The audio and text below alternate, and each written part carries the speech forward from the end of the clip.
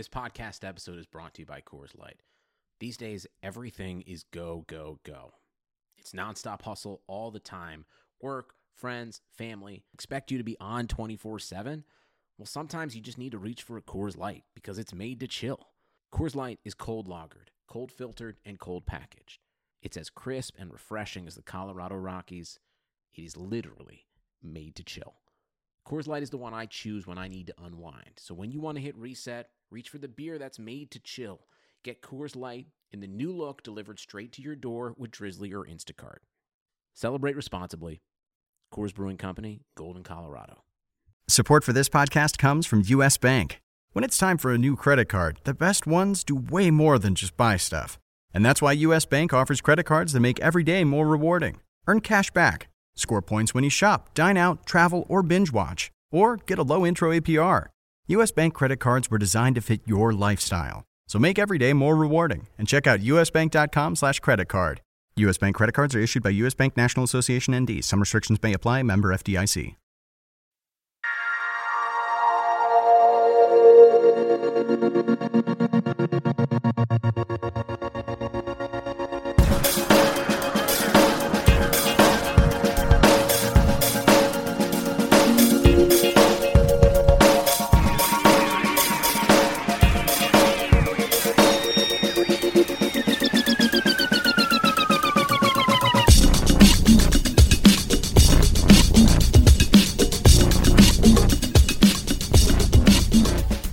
Hi there, hockey fans, and welcome back to RotoWire's signature NHL Hockey Pod Puckcast with Statsman and AJ. I am AJ Scholes. You can follow me at AJ Scholes24. And filling in for the Statsman this week is RotoWire NHL Managing Editor Mike Gay, who you can follow at MG Connects, although Mike does handle the at RotoWire NHL Twitter feed, so you can actually usually interact with him over there. Before I bring Mike in, I do want to start out with an unfortunate announcement. Due to scheduling conflicts, we're actually going to have to cancel next week's podcasts. As our loyal listeners are aware, Paul is off gallivanting through Europe. I myself am headed to Florida so my daughter can spend some much needed time with Grandma and Grandpa, but we will be back with a guest host, maybe Mike, maybe somebody else, we'll see, on October 23rd. So with that out of the way, I'll bring in Mike, and we'll start out with the big question for him right away. How do you feel the season's going so far for your Red Wings? Well, not as good as I had thought before the season began. They have six rookies on the roster right now, and four of them are on the blue line. That's just never a good thing. The Red Wings have always been like my go-to team, being from Michigan. I could never rely on the Lions. I could never rely on the Tigers. The Pistons are okay. They at least won a championship in 2004, but that's beside the point. The fact is the Red Wings, they're just going through an unfamiliar growth period. They prefer not to rebuild by bringing in players from outside the organization, so you're seeing a lot of fresh faces out there for the Red Wings. Yeah, absolutely. You mentioned the blue line there. Daly is hurt, Cromwell, Erickson, Mike Green dealing with that health issue. So yeah, it's a whole new blue line with a bunch of youngsters. But for a team in a rebuild, I think it's probably a good thing, right? Like if this season probably wasn't going to go, super well, and so to be able to test out some of those guys early, I think is good. But before we kick off the rest of the show, I'll do my usual reminder that if you have questions about your lineups, fantasy hockey, or just hockey in general, tweet at us, and we'll try and answer your questions throughout the week. As I mentioned, you can follow me at AJ Scholes24. You can follow Paul. I think he still should be able to interact periodically. He's at Statsman22. And then Mike, as I mentioned, at MG Connects, or over on the RotoWire NHL Twitter feed. So that's our weekly reminder about using Twitter and interacting with us. We really enjoy that. Now, we are going to tweak the format just a little bit here with Paul gone. I'm able to go off the rails, do my own thing. So basically what we're going to do is for each of the 31 teams, I'm going to make a statement about that team. Some of these might be a little over the top. Some might just be, pretty standard questions. But then Mike will kind of respond with his take. So we'll start off with the Anaheim Ducks. Now, my bold kind of statement here is Comtois will lead the team in goals this season. What do you think, Mike? I'm going to have to say that's false, but that's not to undercut Comtois there. He's a 19-year-old rookie. He had 2 goals in his first 2 games. He had an assist against my Red Wings last night. He was the only one to score against the Coyotes on Saturday. So I really like him. He's coming out of juniors. He went right from juniors to the NHL. He had 44 goals and 85 points with Victoriaville of the QMJHL last year. As AJ alluded to, we have injuries to Corey Perry, Andre Kashi. Getzlaf is now hurt. Nick Ritchie is in a contract holdout. So I'm not so sure he would have made the opening night roster without all those injuries, but here he is, and he's actually tearing it up. But leading the team in goals is a stretch. I think that's actually going to go to Ricard Raquel. He's had back-to-back 30-plus goal seasons. Yeah, definitely. As you mentioned, a ton of injuries here. Sam Steele looking like he's going to take on a bigger role. Isaac Ludstrom, played last night as well. So a bunch of kind of young guys to track in your team. So, kind of keep an eye out for what those guys are doing. On to Arizona. My statement here is Arizona Coyotes won't win a game in October. What do you think, Mike? I'm also going to have to say that's not going to hold true. They play the Sabres on the 13th, the Wild on the 16th, Canucks on the 25th, and the Senators on the 30th. All those teams, they're just in different spots right now. A lot of growth between those teams. Sabres have a really good look, at least on paper, but they're going to take some time to mature. The Wild got off to a slow start. They're just getting unlucky. They're leaving Devin Dubnyk out to dry. The Senators are the Senators. They're without Erik Karlsson. And the Canucks, they're just a rebuilding team, but they have Elias Pettersson, who's a really promising guy who we'll touch on later. But in goal, they have Ante Ranta. He's a very strong goalie.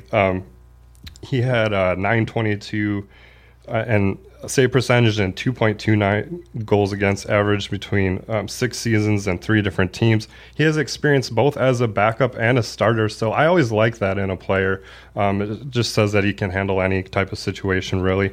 He had a .930 save percentage and 2.24 goals against average last season for the Coyotes, and they were a bottom-dwelling team. So between what Ranta can bring to the table and a relatively weak schedule, I do think they will win a game in October.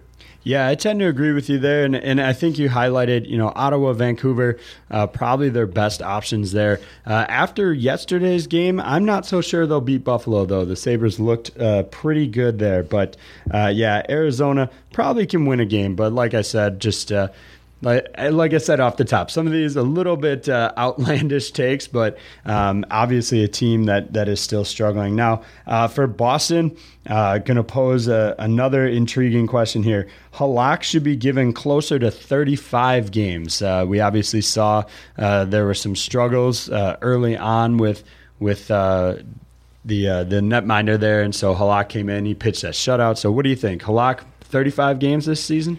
Yeah, I will buy into that for sure. Rask seems to be a guy who he always has some suspicious injury or some problem when the moments are big. He was chased from the net in the opener, had that 7-0 loss to the Capitals in the opener. Of course, that's the Capitals, defending champs. But at any rate, Rask just seems like a guy who needs to be preserved for the playoffs. I mean, I say that and it's only a couple games in, but when it comes to be down the stretch, it just seems like Rask just really needs Halak to step in and take some pressure off him so he can really just get in a mental and physical mindset for the playoffs. So Rask, he was the 2014 Vezina winner, but he's a guy who really wears down after the All-Star break. So in his career, he's 0.924 save percentage before the All-Star breaks, and it goes down to 9.16 after the All-Star break. So that's just one point of evidence that he really wears down the stretch. Yeah, that's actually a really good, really good point there. Really good take on that, and really, I think the ultimate goal is to have him see less games. But I think heading into it, I was thinking maybe Halak would take like 20, 25, but I do think upwards of 35 might be a good option for them. Heading over to Buffalo, who we mentioned before, their big ticket player acquisition, if you will, through the draft was Rasmus Dahlin. A lot of talk that he would, slot right in, take on a big role. And I think that is going to be the case. I expect he'll play a full 82-game season if he's healthy. But noticing his ice time now in the opener, 22:37. It's dropped off from there. So the statement, Dahlin will average less than 20 minutes per game this year. I think that is going to be false. Everyone wants to see this kid play. He was the first overall pick in this year's draft. He's considered a generational talent by many scouts. One thing that was interesting to me is during the Prospects Challenge this year in September, you had Bruins prospects lined up watching Dahlin just take warm-ups. That's all he was doing. He was just taking warm-ups, and everyone was there watching him. Now, Dahlin he's taking a lot of minutes away from Marco Scandella. His power play time is shrinking big time, and I think that just purely given the hype around him, everyone just wants to see what he's got as soon as possible. Yeah, I do think there is obviously high expectations there, so that is a good point. But hopefully, I agree. Hopefully, the team can kind of stave off the perhaps temptation to log 25 minutes per game or something for Dahlin. For Calgary, we're looking at a question about Tkachuk there. Last 2 seasons, 49 points for Tkachuk. Will he break through the 50-point mark? I'm going to say yes. So that's the statement. Tkachuk will break through the 50-point mark. Yeah, I definitely agree with that. He had 48 points as a rookie, 49 as a second-year player. 50 should be no problem. He's only averaged 72 games over his first 2 seasons, so he just had a few more games there, and he should easily top that. Comes from a hockey family. He has a really good pedigree. He's already on pace for 205 points, thanks in large part to his 4-assist game against the Canucks on Saturday.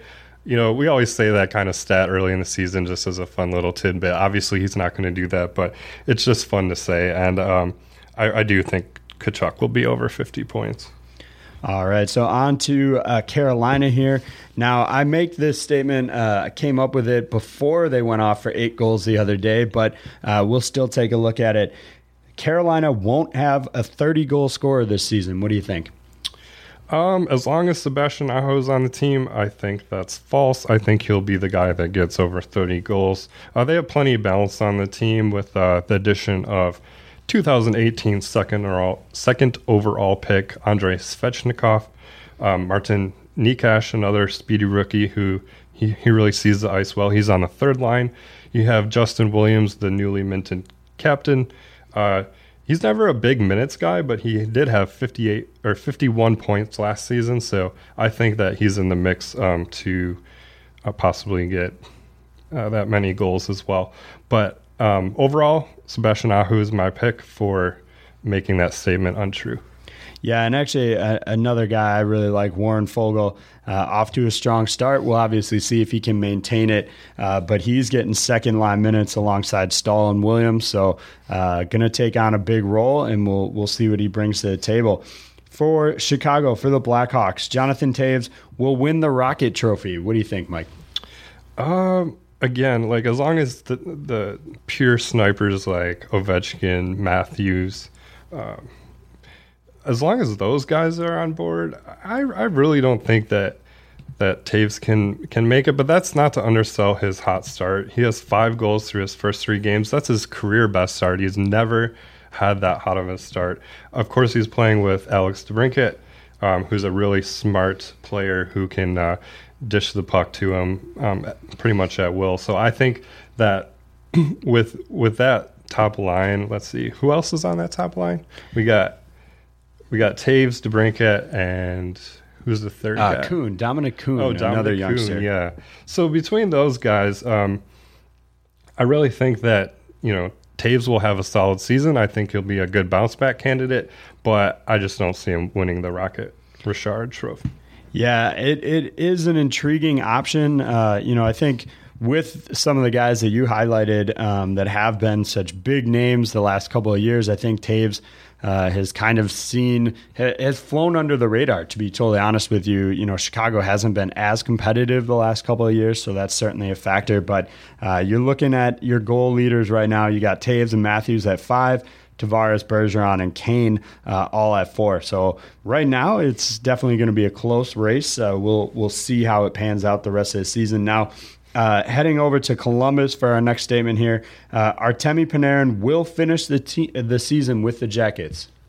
I don't think so. I believe if Columbus was in position to retain him, a deal would have gotten done this summer. Elite players, they tend, like players of Panarin's caliber, they tend to get deals like a year ahead of their contract expiration date.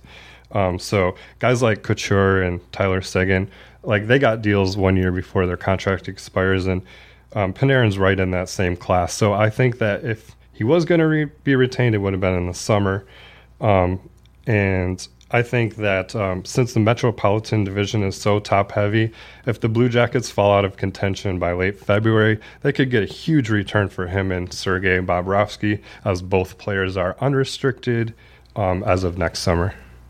All right. I definitely think it's an intriguing option to sell him. You obviously mentioned Bobrovsky as well. He was another player that the GM there at the start of the season kind of keyed in as like, hey, we may trade these guys. I don't know what's going to happen. Bobrovsky feels like a tough move to me. I know we're going a little off topic here, but the fact that, trading a goalie midseason, I just don't think the market is as high. You only have a few teams that are really potentially going to be options here. And I think you run into the fact of, are you going to actually get a return for what Bobrovsky's worth? And I think the answer on that has to be no, for the most part.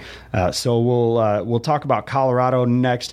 Nathan MacKinnon will score over 100 points as a statement. Now the RotoWire projection right now has him at 90. Do you think we undersold him there, or do you think that's pretty accurate? I do think we undersold him a bit. No skater had more wrist shot goals than MacKinnon last year. I think he was in the 30s for those. It takes tremendous skills to have that kind of shot. He is so fast. Always joining the rush. And I think since he's increased his assist totals for 3 years running, it's just going to be a trend that continues. He had 58 assists last year. So I think there's a lot of stability in assist numbers. So I think that, he will exceed 100 points this year. Yeah, and I think with that, I think you'll see him, if he does break 100, I think he'll get to the 40-goal mark as well, landed at 39 last season. So 3 points shy of the 100 points last year, 1 goal shy of 40, and he only played 74 games, so a little bit of health in those remaining contests, I think he would have hit it for sure.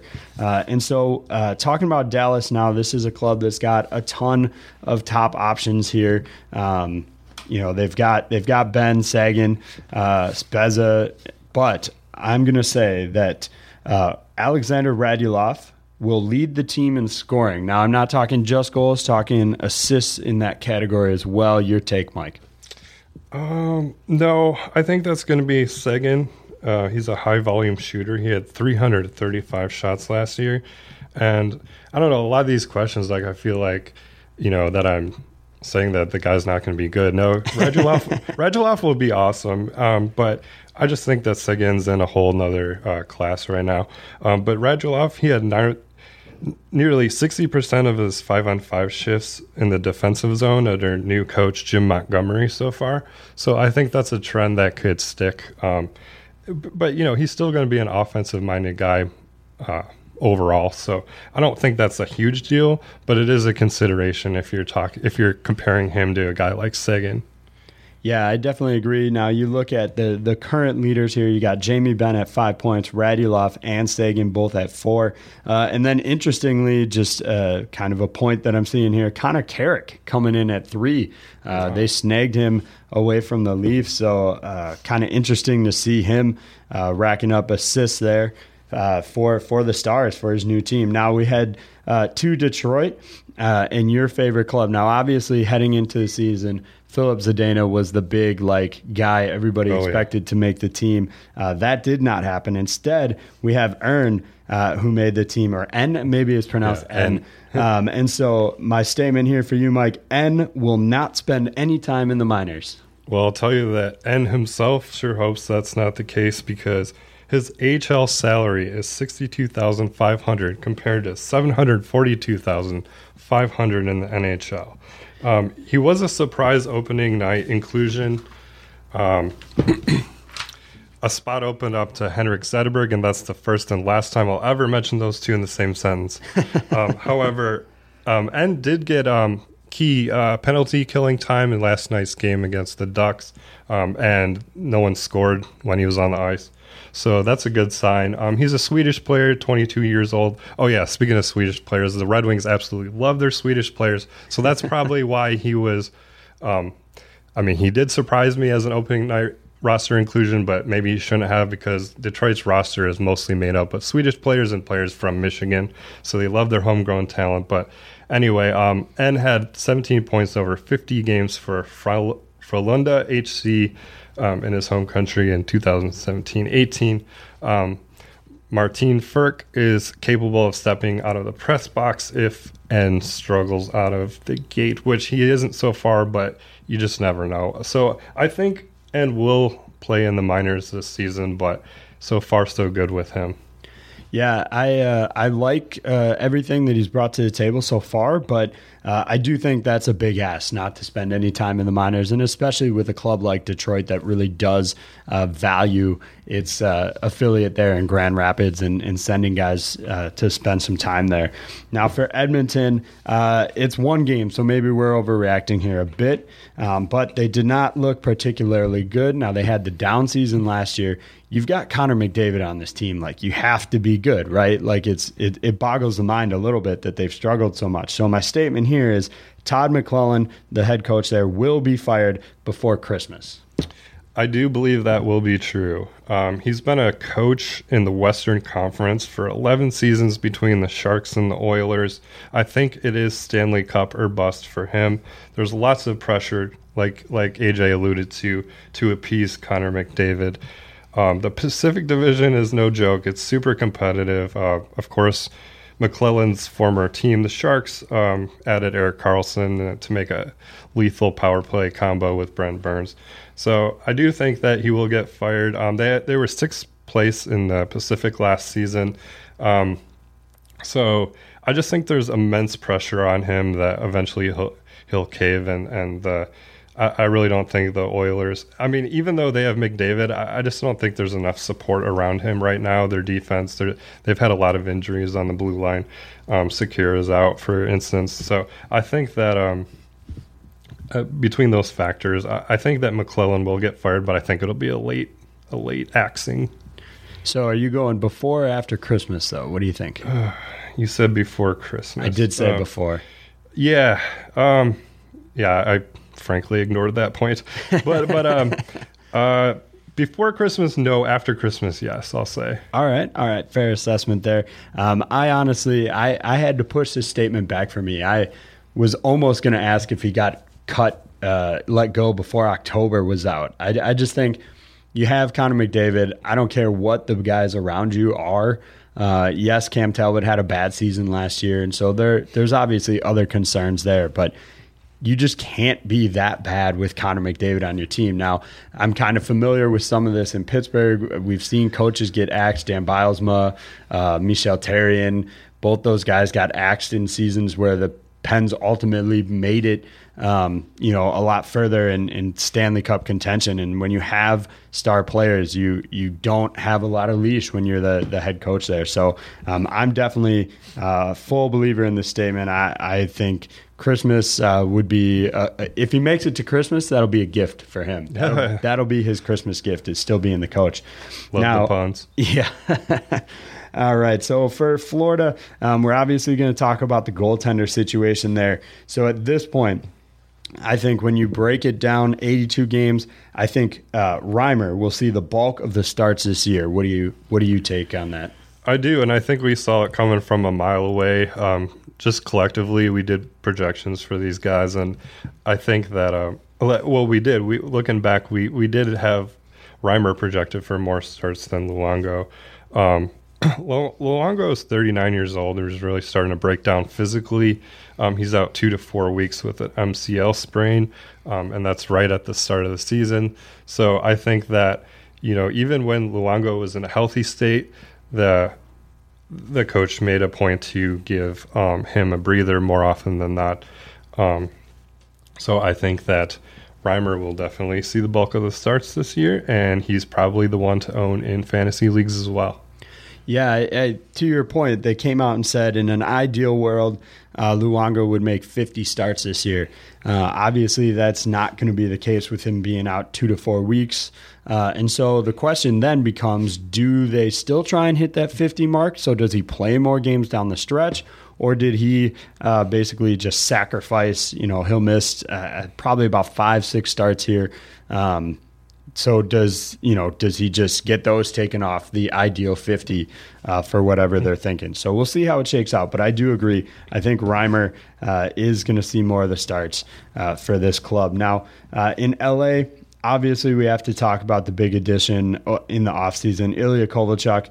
And so my statement here for him, Kovalchuk will score 40 goals this season. I'm going to say false on that one. I saw a clip of him from the opening loss to the Sharks. They had the 6'3", 230-pound forward as a net front on the power play. Now, don't get me wrong. He's huge.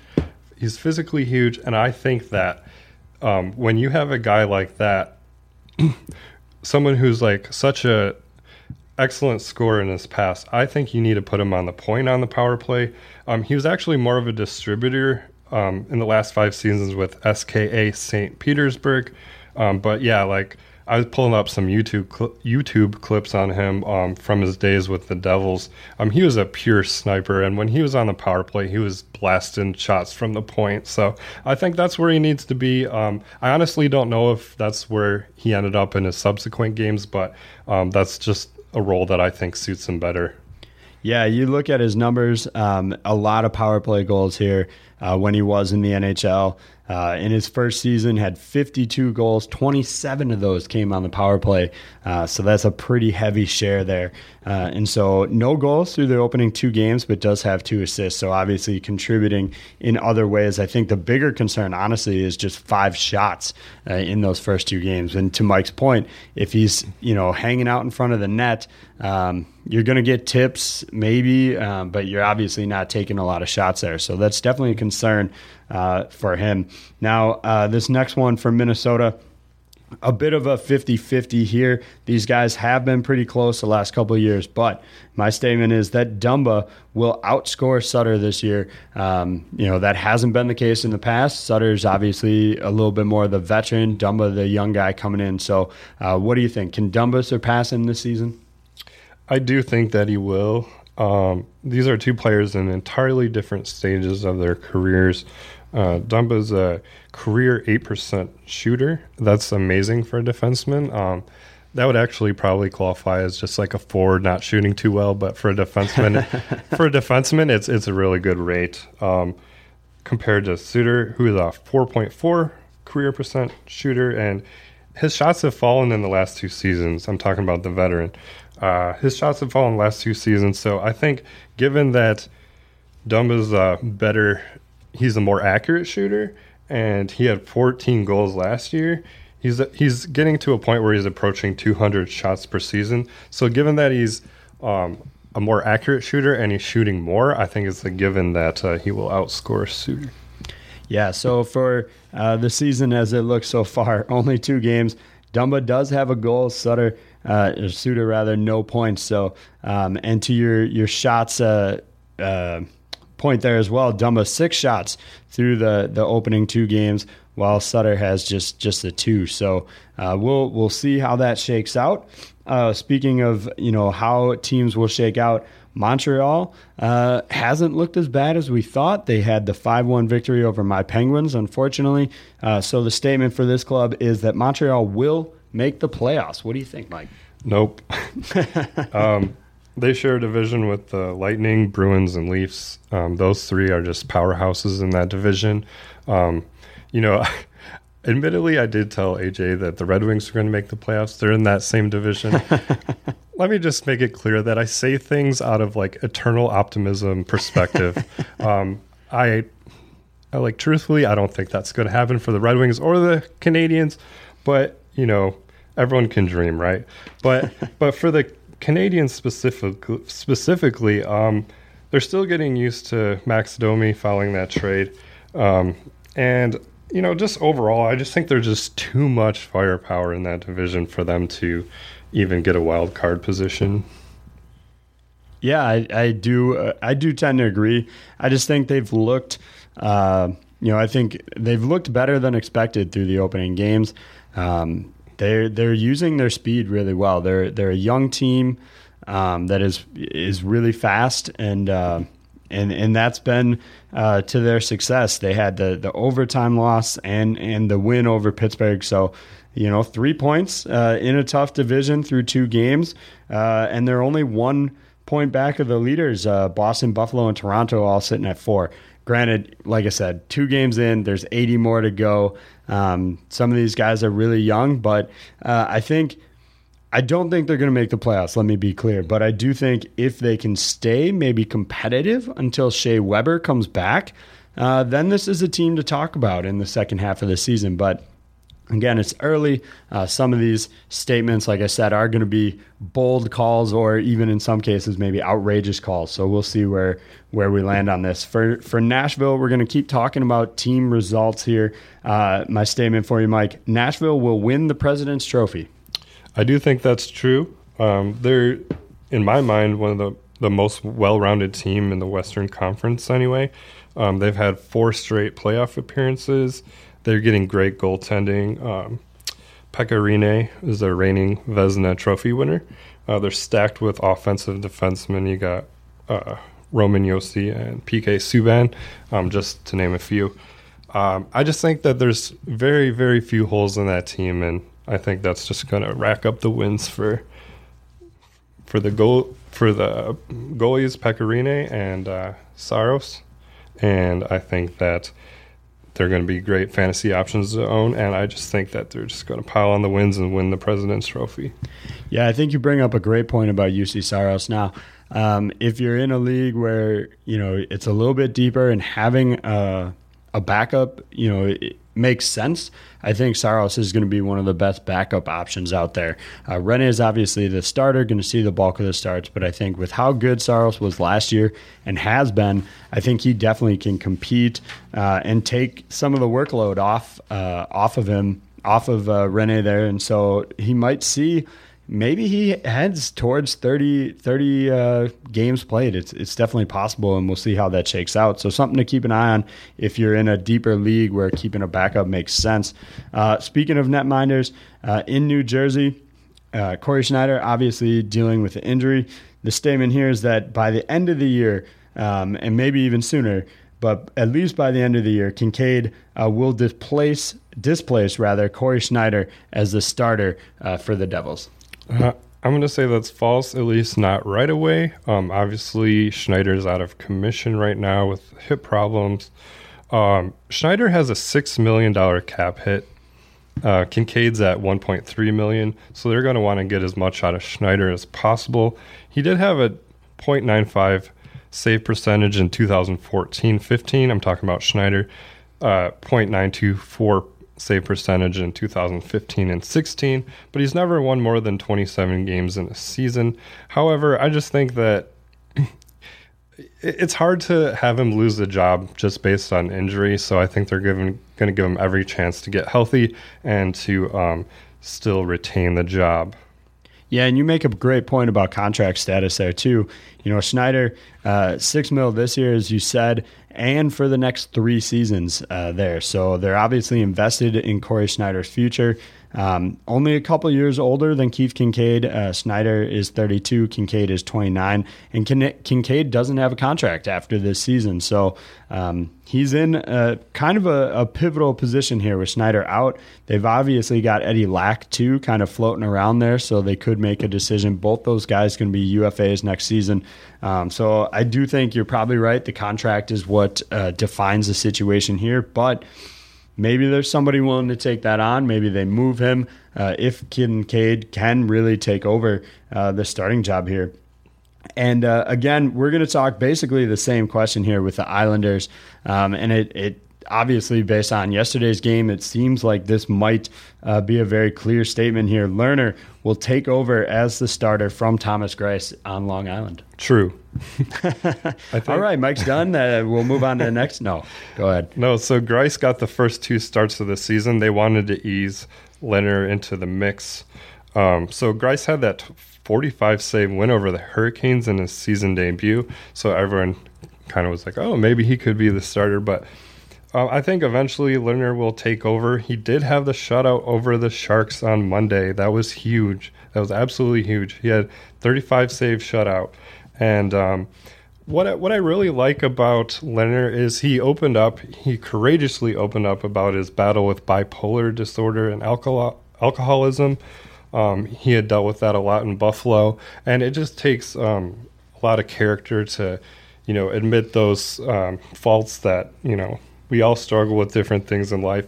I'm a huge advocate for mental health, and I really admire Lerner for doing that. And, you just have to cheer for the guy. Even if you're not an Islanders fan, you just have to cheer for the guy because he opened up, he was honest with himself, and he sought treatment. He's going to be better for it, and I think you'll see the results on the ice. Yeah, I absolutely agree. I think that will definitely impact his play on the ice for the better. And I think you make a great point there. For the other team in New York, now, I did not do this on purpose, but apparently in that area of the country, we're only talking goalies here. It's only striking me now, but we're going to continue with the Rangers, continue talking goalies here. And this one's a little more out there. It's something I suggested last season, and so I want to get your take on it. Henrik Lundqvist will be traded this year. What do you think? I do, excuse me. I do think that's false. I don't think it'll happen this year. He has a really heavy cap hit, $8.5 million per season for the next 3 seasons. Now, don't get me wrong. Lundqvist is one of the best goalies ever to play, but his cap hit is second highest next to Carey Price's $10.5 million. So there's tons of miles on Lundqvist. He's second only to Roberto Luongo among active goalies in games played. He has 807 of those in his career. So I think next year Lundqvist will be traded to a team that's desperate for goaltending and willing to retain some of his salary. And hey, AJ, maybe he will be Seattle's next goaltender, a la Fleury to the Golden Knights. That's honestly not a bad suggestion there. The only problem there is the Rangers are in this rebuild, retool, whatever they want to call it, exposing Lundqvist to potential Seattle expansion would, net them basically nothing for him. I don't think you're going to see teams making the same trades with Seattle that they did with Vegas. I think a lot of clubs feel like they kind of got fleeced on some of those deals. Absolutely. I point to this all the time. The Penguins actually gave the Golden Knights a 2020 pick to make sure they took Fleury, which seems like it boggles the mind to really consider there. But the thing you do mention, the cap hit is huge. Obviously, I think the Rangers would have to retain a good portion of that salary in order to move him. But Lundqvist could get pretty good value. Now, you run into the same problem with Bobrovsky that we talked about early. Do you actually get the value that he's worth? And I don't think that would be the case, obviously. Even with an offseason trade, these goaltenders are too good, but the market is such that there's not a ton of teams that necessarily would be looking for it. So when you make these goaltender trades, you don't really see a true return on investment for those guys. And I do think a lot of that has to do with the market there. So we'll move away from goaltenders. We're going to talk about the Ottawa Senators now. Obviously, the big deal there, Erik Karlsson is gone, and so my statement will bring that into effect. What I'm going to say is the entire blue line, so all 6 guys, or 7, 8, whatever, when you factor in call-ups and guys that play additional games, but the entire blue line won't match Erik Karlsson's 2017-18 point total. I really think that's false. So Karlsson had 62 points in 71 games last season, just as perspective for the listeners. But you have Thomas Chabot. He alone should get them at least halfway there. Chabot was the 2018 first round, 18th overall draft pick for the Senators. He already has 2 goals, 2 assists over his first pair of games. And when a guy storms out of the gate like that, you just know that he has a good handle on the offense. Not trying to get too excited about early production, but at the same time, you just know that this guy's ready to play. His defensive partner, Dylan DeMello, he came over in that Karlsson trade. He had 20 assists, albeit no points for the Sharks last year. But between his playmaking skills and Chabot's goal-scoring prowess, I think just those 2 alone could match Karlsson's point total from last year. Interesting. I'm a little more. I'm not as optimistic as you might be on this one, but they are at 10 already, so they don't have really far to go, I guess, to get to 62, and that's only through 3 games. So the math might just not be there, but it does seem like this blue line obviously won't quite stack up. But a great point about Chabot. He is off to a strong start here to kick off the season. We're going to talk Philadelphia Flyers next. Their big kind of acquisition or centerpiece guy that they acquired in the draft is Nolan Patrick. I feel like you don't hear a lot about him. Very, very quiet kind of talk about him. His name just doesn't come up a lot in a lot of circles. And so my statement for him is that Nolan Patrick won't reach 30 points this year. Yeah, I'm going to... this is a tough one, but I'm going to say false. So Patrick was the second overall pick in 2017. He did have 30 points last season. He had 13 goals and 17 assists. So if you're saying that he's not going to reach 30 points, you're saying that he's going to have a worse year than his rookie season, which I don't think is going to happen. But the reason why I think he will exceed 30 points is he's going to get more opportunities with James Van Riemsdyk out. He's out 5 to 6 weeks with a lower body injury. And so Patrick, though, he had a 73% of his 5-on-5 shifts in the defensive zone this year so far. That's going to level out. And he's going to get just more opportunities in the attacking area, which is what you want from a fantasy player. And so I think that just the pure makeup of what Van Riemsdyk otherwise would have produced in the way of shots and goals, I think is going to be made up from Patrick, even if he's not the direct replacement. Yeah, so obviously, our listeners won't be surprised that I'm not high on the Flyers here. You're not? No. Mike obviously doesn't listen to the show enough. No, kidding. Mike's well aware of my Penguins fandom. So I think the situation here, as I see it, I'm a no on this. I don't think he reaches 30 points. They call it sophomore slump for a reason. That it is a real thing.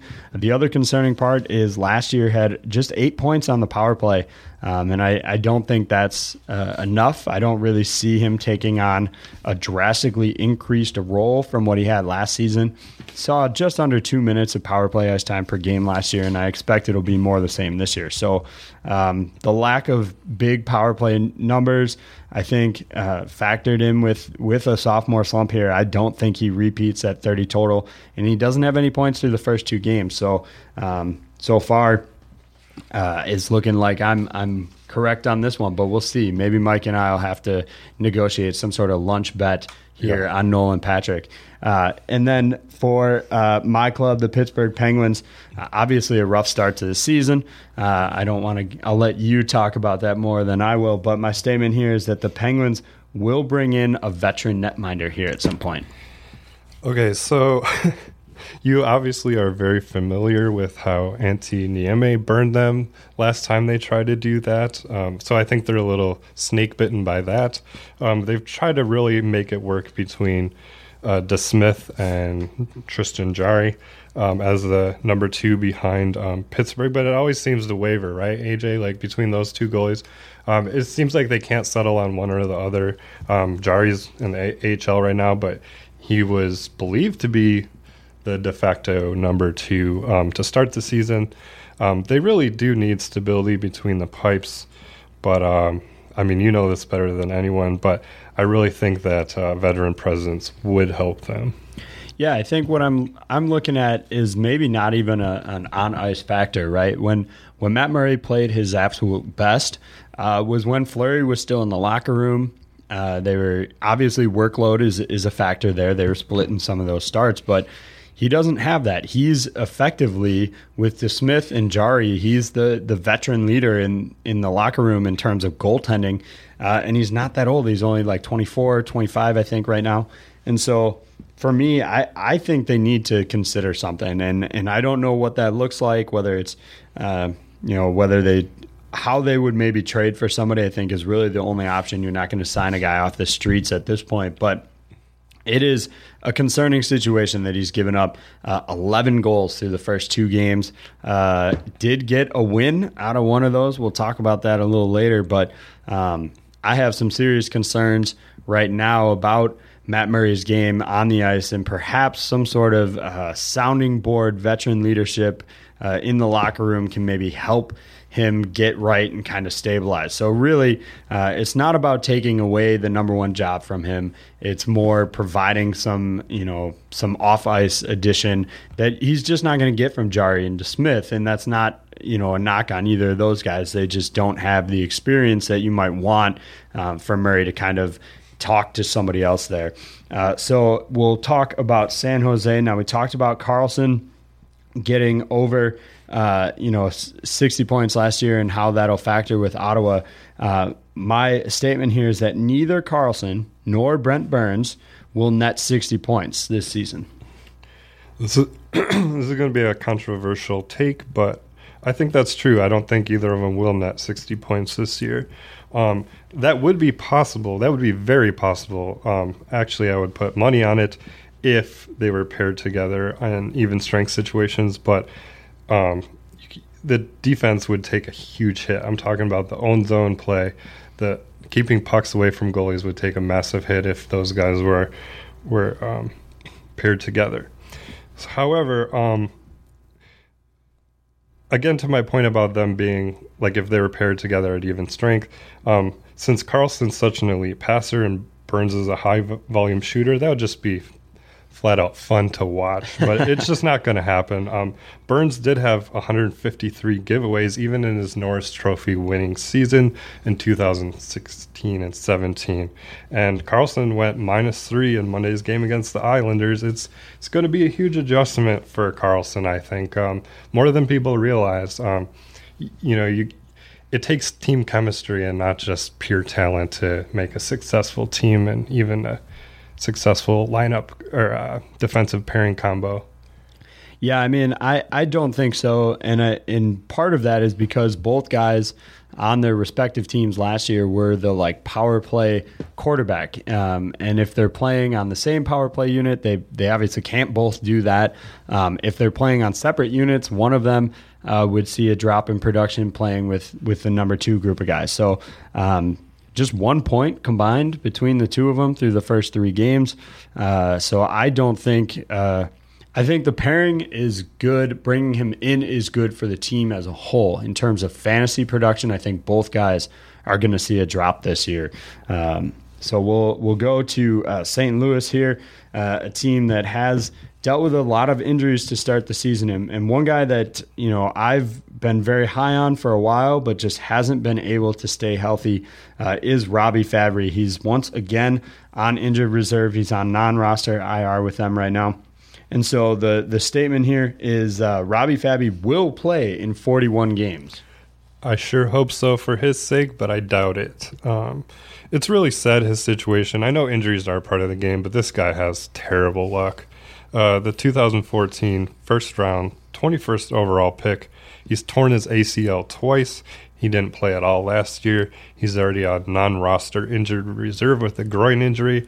Seems like it's always something for this guy, and you just hope for his sake and for the Blues' sake that he can actually get healthy finally. Yeah, I mean, I love this guy when he's healthy and on the ice. Like I said, 37 points in his rookie season, played 72 games as a 19-year-old. Followed that up in 2016 season, cut partially short, 51 games, but still hit 29 points that year, just one shy of the 30-point mark. And so a solid production guy. You look at his shooting percentages those 2 years as well, 15.8 as a rookie, 12.1 in his sophomore campaign. And so this is a guy that has the talent, but just has been snake bit by injuries over and over again.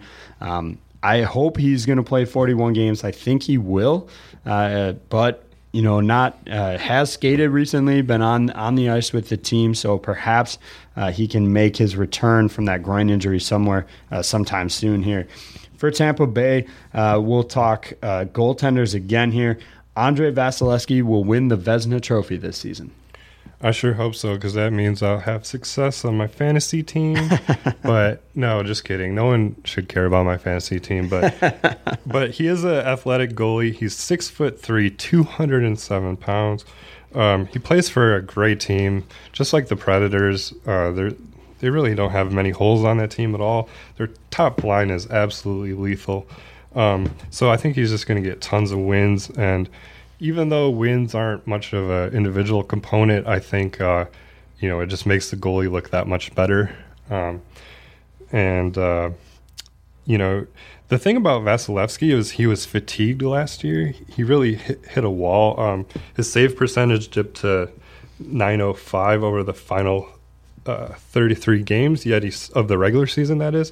Yet he still finished with a .920 save mark on the year. So that tells you that he was a strong first half performer. So I think that since he's more experienced and he had a whole offseason to get in a better mental mindset and even physical shape, I think that you're going to see him have his best year yet and win the Vezina.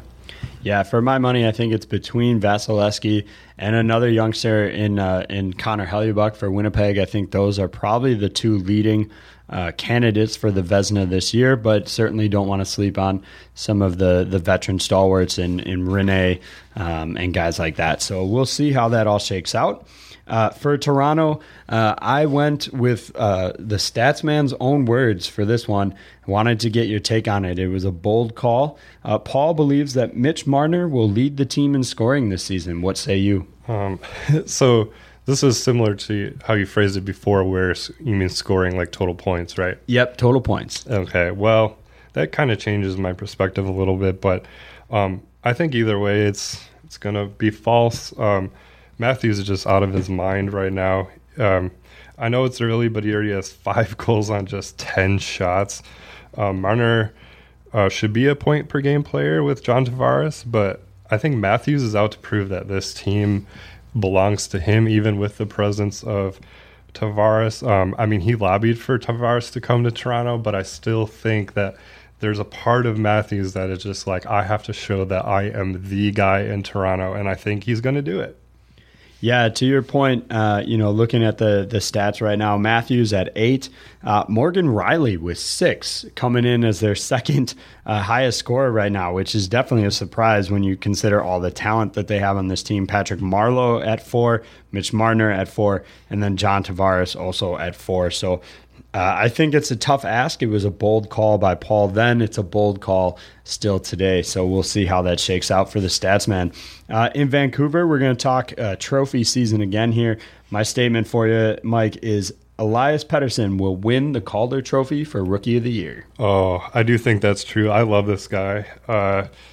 So Pettersson, I do think will win the Calder, but other early favorites, very early favorites, are Rasmus Dahlin from the Sabres and Svechnikov, who I alluded to earlier, was the second overall pick of this year's draft.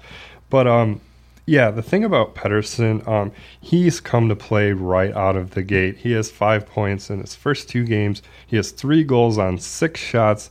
He's an immensely skilled sniper. He led Sweden to the gold medal at the 2018 World Championship.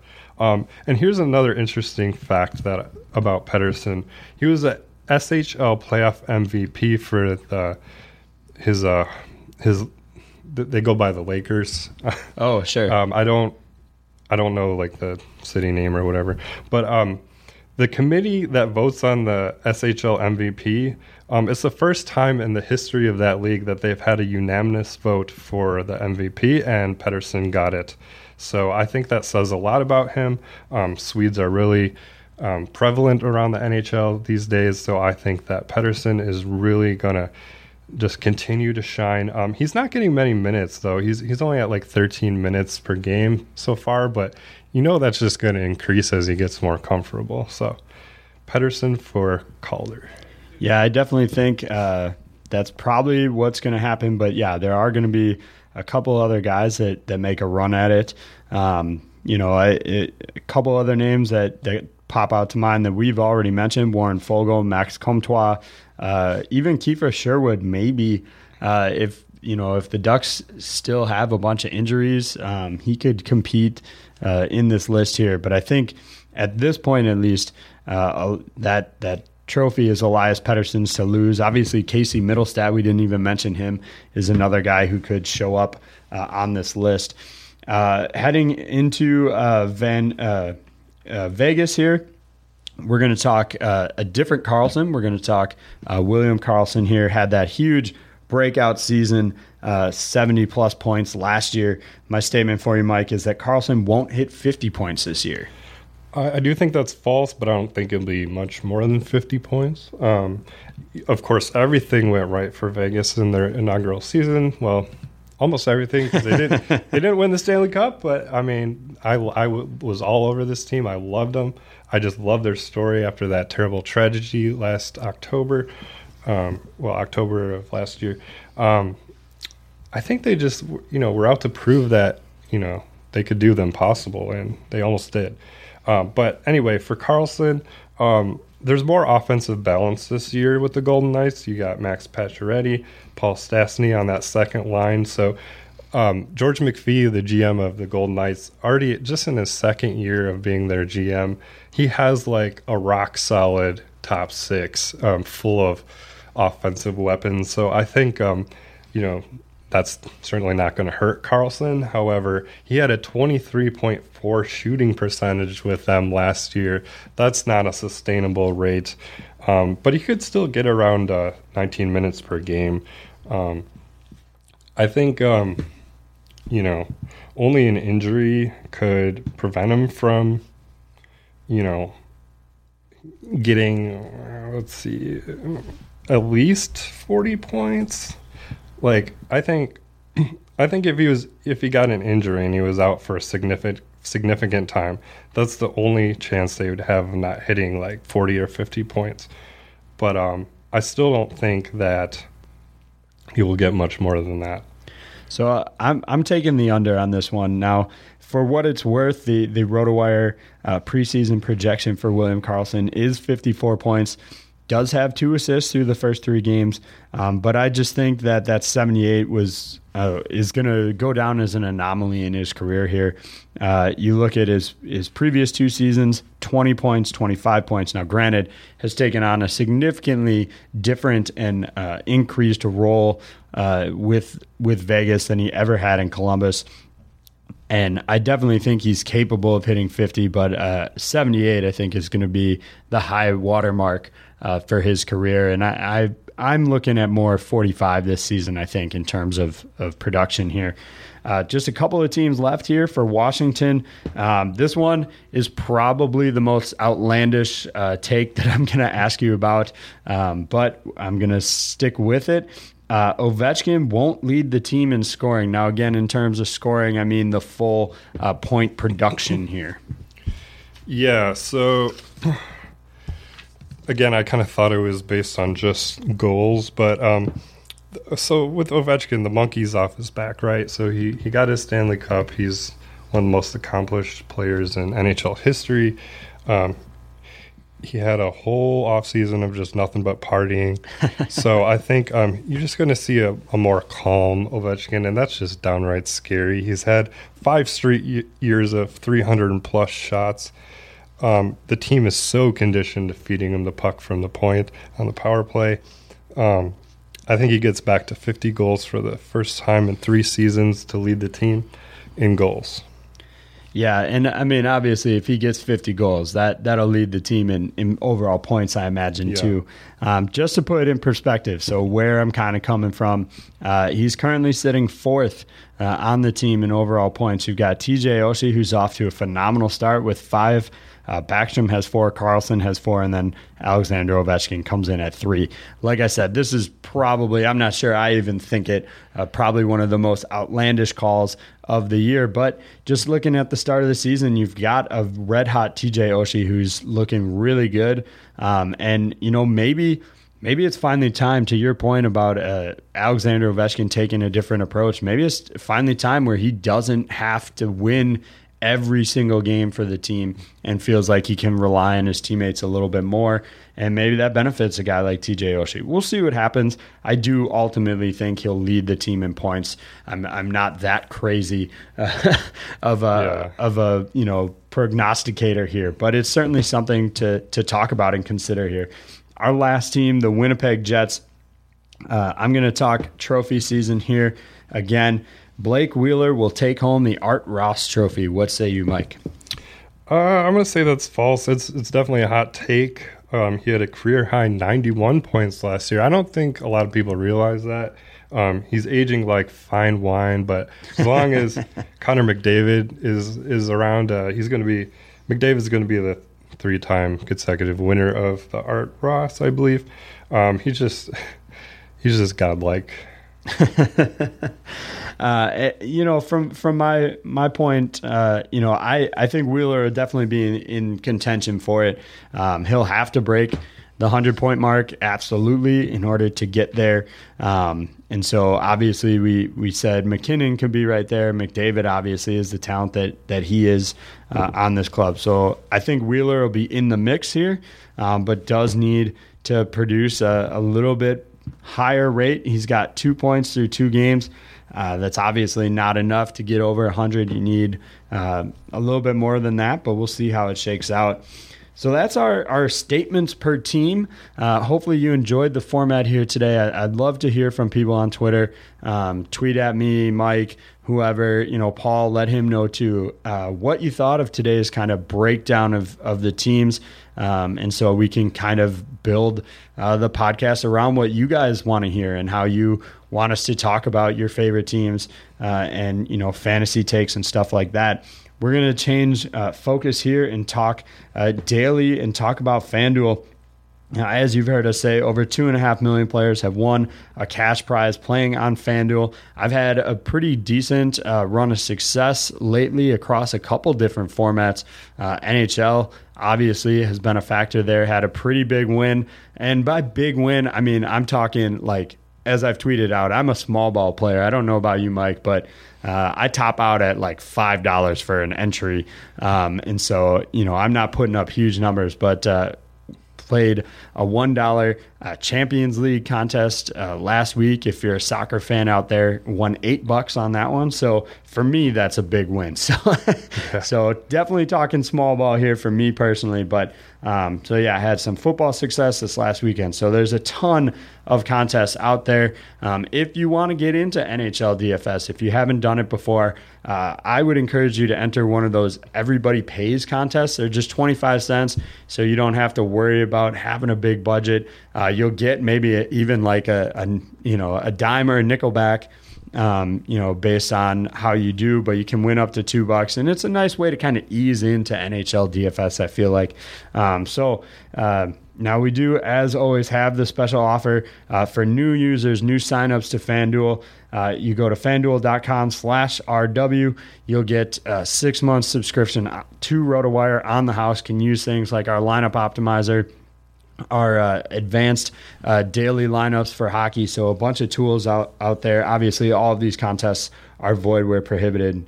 For tonight's slate, we're looking at a 6-game slate. Couple intriguing matchups here. You've got the Sharks at the Flyers, Canucks at Hurricanes, Avalanche at Columbus, Flames at the Predators, Kings at Jets, which for my money might be the game of the night. But also you have Maple Leafs at Stars, so that could be a really competitive one too. I did mention the RotoWire Optimizer, so I'll give you a quick rundown of what that's looking like here. I actually kind of like the lineup optimizer play tonight. Nothing on it jumps out at me as kind of a glaring deficiency here. Austin Matthews at 8,100, Tyler Seguin at 7,900 are your centers based on the optimizer. Obviously, that's a big price tag. And then it's going to go Johnny Gaudreau, 7,500 as the top winger. So lots of money spent up top. Your savings options from the optimizer: Kevin Fiala at 4,200 for Nashville, Tyler Ennis at 3,200 for Toronto, and Dylan Dubé, the youngster for Calgary, 3,000. Certainly an intriguing option, and I'll talk a little bit more about him in a bit. Defensively, Optimizer wants you to pay up for Brent Burns. No points yet this season, but obviously he should get there now. As we said, may not quite get to 60 like he did in past seasons, but we'll see. 6,700 for him. Mark Giordano as the other one, 5,500. And then in the nets, the Optimizer likes the pay up for Sergei Bobrovsky at 8,800. You've got the Colorado club here is definitely a little bit better than they have been in the past, but still a favorite in that one. Columbus minus 135 in that contest. So that's what the Optimizer looks like, who it's playing. Mike, who you got going tonight? All right. Well, first I'll start off by saying that I used all of my daily dollars, not in terms of actual dollars, but the money that you get to spend on players. That wasn't really intentional, and I don't even think, as a side, I don't think players should really worry too much about spending all their money. It's just more that's how the dominoes fell for this one. But right out to start, I got Austin Matthews. Obviously, I just feel like Matthews is a guy that he's definitely a chalky play. Everyone will be on him. However, I feel like you're just missing out on almost guaranteed production from him. So he's 8,100. We got Pierre-Luc Dubois from the Blue Jackets.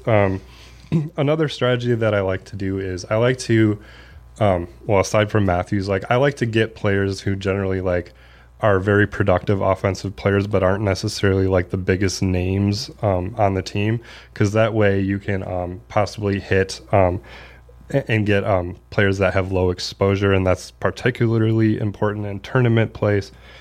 So I got Dubois at 6,200. I went with Blake Wheeler, kind of against the point I just made, but he's $7,400. That's not crazy. He has a 18.25 fantasy points average over his first 2 games. It's kind of guaranteed production again. They're going against Jonathan Quick is injured, so they're going against the Kings, and they're going against their backup goaltender, Jack Campbell. Jack Campbell, yes. So, he held his own against the Red Wings, but, the Red Wings are in poor shape right now. So, yeah, I like Wheeler tonight.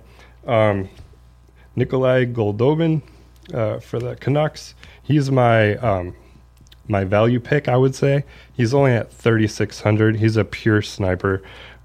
He was a former Shark. But when everyone's playing guys like Elias Pettersson, you want the exposure from a guy like Goldobin, who's much more cost efficient and can probably still get you a goal or assist. So next in line is Evander Kane. I like what his role is on the Sharks. He's always been a gritty player, but he's definitely an agitator, but he can score. He's got 16.53 average fantasy points in his first 3 games played with the Sharks. You got Alex Kerfoot at 4,300. He's an Avalanche player on the wing. Second, he's in a top 6 role. He's on the second line. I think he's another good value play. Just a really smart player who can really rack up the points in a hurry. I'm also doing a little mini stack there by sticking with the Avalanche, going with Samuel Girard, former Predator. He's 4,200. It's just one of those plays that you just hope for the best for him. He's definitely a talented player, and he had an assist in his last game against the Flyers. But he also has 6 blocks over his first 2 games. So that's another area that you shouldn't overlook when you're playing DFS is it's not all about goals or assists. You need those defensive contributions as well. Like plus or minus isn't counted, but you got blocks in there as pretty much the lone defensive category. So don't overlook that. And then you got Morgan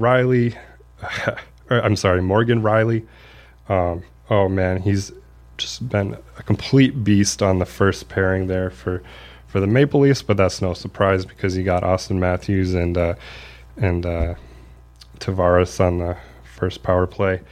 And then in goal, finally, we have Pekka Rinne, the reigning Vezina Trophy winner. I talked about him earlier.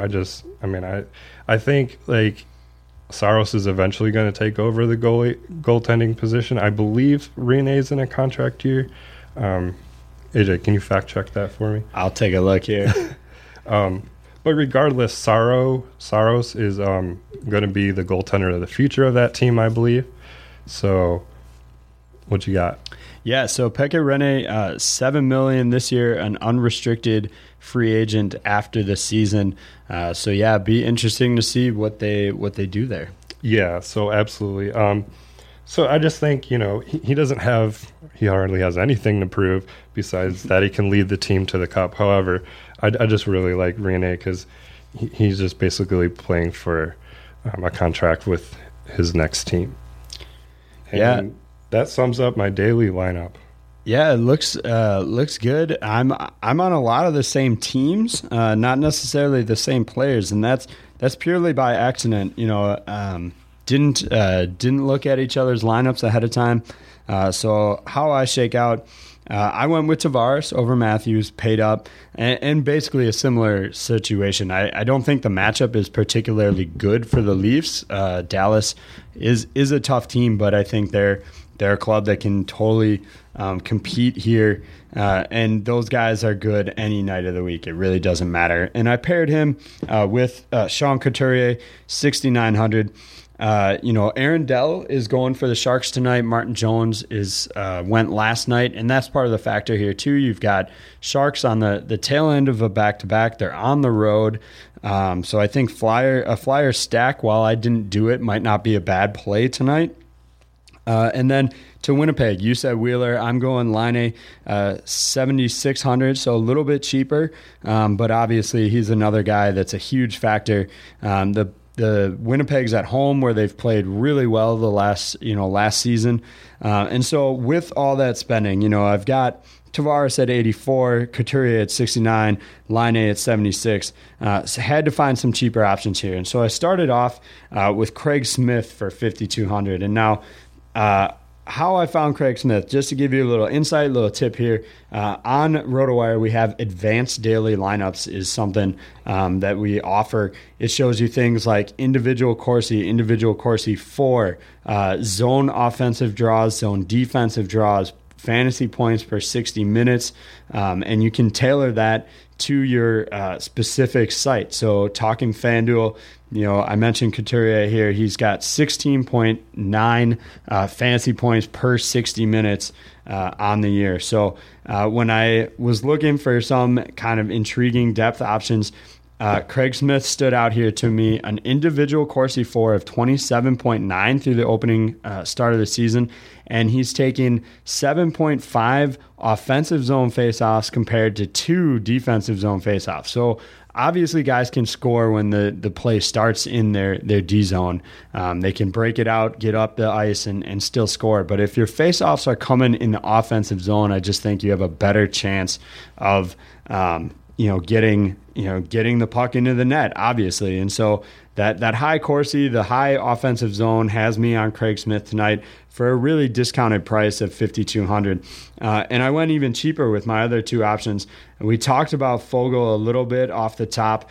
He's off to a hot start with Carolina tonight. Vancouver is playing well with Markstrom. But again, I think Fogel's looking really good on that second line and has 27.5 fantasy points per 60 minutes. Now, again, that's not per game, it's per 60 minutes, so a little bit different way to look at it. And then Dylan Dubé for Calgary tonight against Nashville. Now, granted, that's a tough out. Nashville at home is a tough team. Dubé has a really good assignment, in my opinion. Now, it is the third line, but he's playing with Sam Bennett and James Neal. Hasn't put up a whole lot of points yet, looking at 2.4 fantasy points per game right now based on FanDuel's numbers here. But I like the assignment he's got playing with James Neal. I think he can do well from that spot. And at $3,000, really lets me spend up in other places. And one of those places is Gostisbehere tonight for Philadelphia. Again, I talked about the matchup, and really that's what I'm looking for here. He's their best offensive guy on a team that I think could have a big night. And then Dougie Hamilton for Carolina at $5,100. I think that's slightly underpriced, to be perfectly honest with you, for a guy like Dougie Hamilton. And then in goal, Rene, I think, is a great option. But the guy I'm going with is Connor Hellebuyck, $8,600. Really looking strong out the gate here, and I think is poised for a big season. So that's how our FanDuel lineups stack up. If you have questions about yours, want to know what contest I'm entering, Mike's entering, feel free to tweet at us. I'm always willing to share that with you guys out there, or take a look at your daily lineups, give you some feedback too. We're definitely willing to help out there. For the stud and rant of the week, we're going to start off, obviously, as we always do, with the stud. And Elias Pettersson, for me, was the stud of the week.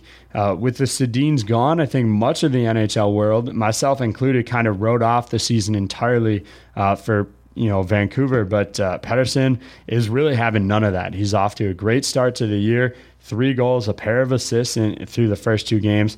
Certainly, I'm not saying he's going to turn this team around and make them a playoff team. But I also don't think they're going to be heavy favorites at the draft lottery this year. I think having a guy who like I said before, I think the Calder is his to lose at this point. And so for me, Elias Pettersson, stud of the week. Yeah, I agree with that. And, we touched base on Pettersson earlier. Like AJ said, with the Sedins gone, I just think this guy is going to tear it up, and he's got staying power in the top 6. Like, they really need him in that role, and that's where you want to be if you have a fantasy contributor who you're relying on. Yeah, and so we'll go then to the rant of the week. And for me, no specific person, just a general category here. And it's been the goaltending. Maybe it could be the reduced padding. We talked a little bit about that in our preseason shows. They're wearing the slightly smaller chest protectors. They added the tighter pants last season. So it could certainly be the equipment here. But we've already seen 2 games this season in which a goalie walked away with a victory despite giving up 6 goals in a game. I mean, I haven't been able to track down or run the numbers. If somebody out there has it, I would be surprised if that happened at all last season, to be perfectly honest with you. I thought the Penguins doing that to the Capitals was going to be the exception, and then it happens again. I just think something, I love scoring as much as everybody else, but I really would prefer to see a little bit of some more goaltending here. I think if you took the over in every single game to start this season, you'd have a nice little pile of cash sitting on your desk for you right now, because the goaltending just has not been there. So again, I don't know if guys are resting too much during the preseason and are carrying rust into the start of the year, or if it is the smaller pads, the reduced ways to stop the puck. But I would really like to see some goaltenders step up a little bit more and stop kind of the bleeding, as it were, that we're seeing right now. Yeah, absolutely. As a closing thought, I'll just say that I also like goal scoring. It makes it a lot more exciting. However, I think that you should save the goaltending for the playoffs. I think when a playoff goaltender is on his game and there's low scoring in that, I think that's good for the playoffs versus the regular season. And hey, like it just totally changes the mindset of when you're setting lineups for DFS during the season, because you're like, oh, is my goalie going to get blown up? Well, if the early season results are indication, most likely, but these guys will find their groove. And I think you'll see that the goals allowed is going to taper off a little bit. But yeah, I personally say, like, let the goals fly. I think it makes it makes for a really good regular season action. But yeah, when it comes to playoff time, I want to see goaltending duels. Yeah, I mean, that is really a good point. The thing about those goaltending battles is there's like a tension that builds, right? While you're watching the game, you're like, oh, is my team going to beat their guy, or are we going to be, is our guy going to get beaten? So that kind of tension is really enjoyable and adds an element to the game that I really like. Yeah, well, put it this way: when Flower was having all those amazing saves to put the Golden Knights in the Stanley Cup Finals, like if he was just allowing like 3 to 4 goals per game and they're still winning, that wouldn't have made nearly for as much exciting hockey as we saw.